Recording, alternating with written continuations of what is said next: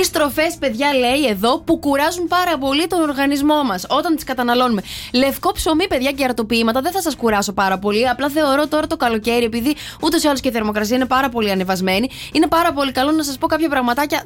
2-3 φαγητά είναι βασικά, που καλό θα ήταν να μην τα τρώμε. Λευκό ψωμί και αρτοποιήματα, παιδιά. Δεν γίνεται να ζεις, ρε μαράκι, χωρίς λευκό ψωμί τώρα. Κοίτα, δεν γίνεται. Σε να τα αφήσω για το τέλος. Μιλάς τώρα για τον άνθρωπο που το ψωμί είναι, θα μπορούσα να ζω μόνο με ψωμί και ειδικά λευκό. Ναι, αλλά άκουσε με λίγο. Στην ηλικία που βρίσκεσαι, λέει, επηρεάζονται τα επίπεδα σακχάρου και ισουλίνης. Κατάλαβες, επειδή αυξάνουν το γλυκαιμικό δείκτη. Με το ψωμάκι. Ωραία, με το ψωμάκι. Το ψωμάκι είναι του Θεού, Μάρια, δεν επηρεάζει τίποτα. Το ψωμάκι, λοιπόν, άμα καλό θα ήταν να τρως μαύρο, ας πούμε. Ολικής άλυσης. Ναι.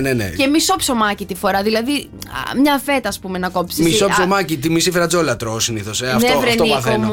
Εντάξει, να σου πω, παίρνεις του αρτοποιείου το ψωμί. Ναι. Μάλιστα. Εντάξει, κοίταξε, είναι καλό, αλλά να μην το τρως τόσο πολύ. Σε έχω δει με φέτες εκεί με το καρβέλι ολόκληρο στην αγκαλιά σου. Νούμερο 2, παιδιά, φαγητό είναι τα πατατάκια. Επειδή μαζεύουν πάρα πολύ αλάτι, παιδιά, μας πρίζουνε και δημιουργείται η ακριλαμίδη, τέλος πάντων. Αυτό. Ακριλαμίδη. Okay. Λοιπόν, επειδή μαγειρεύονται σε υψηλές θερμοκρασίες, πατατάκια, παιδιά, όχι. Και κατά τρίτον είναι τα επεξεργασμένα δημητριακά, γιατί έχουν πάρα πολύ ζάχαρη που συνδέεται με τη χρόνια κούραση. 3 λοιπόν φαγητά, παιδιά, που μπορείτε αντί για δημητριακά τέτοια επεξεργασμένα, μπορείτε να φάτε βρώμη χωρίς ζάχαρη. Ναι.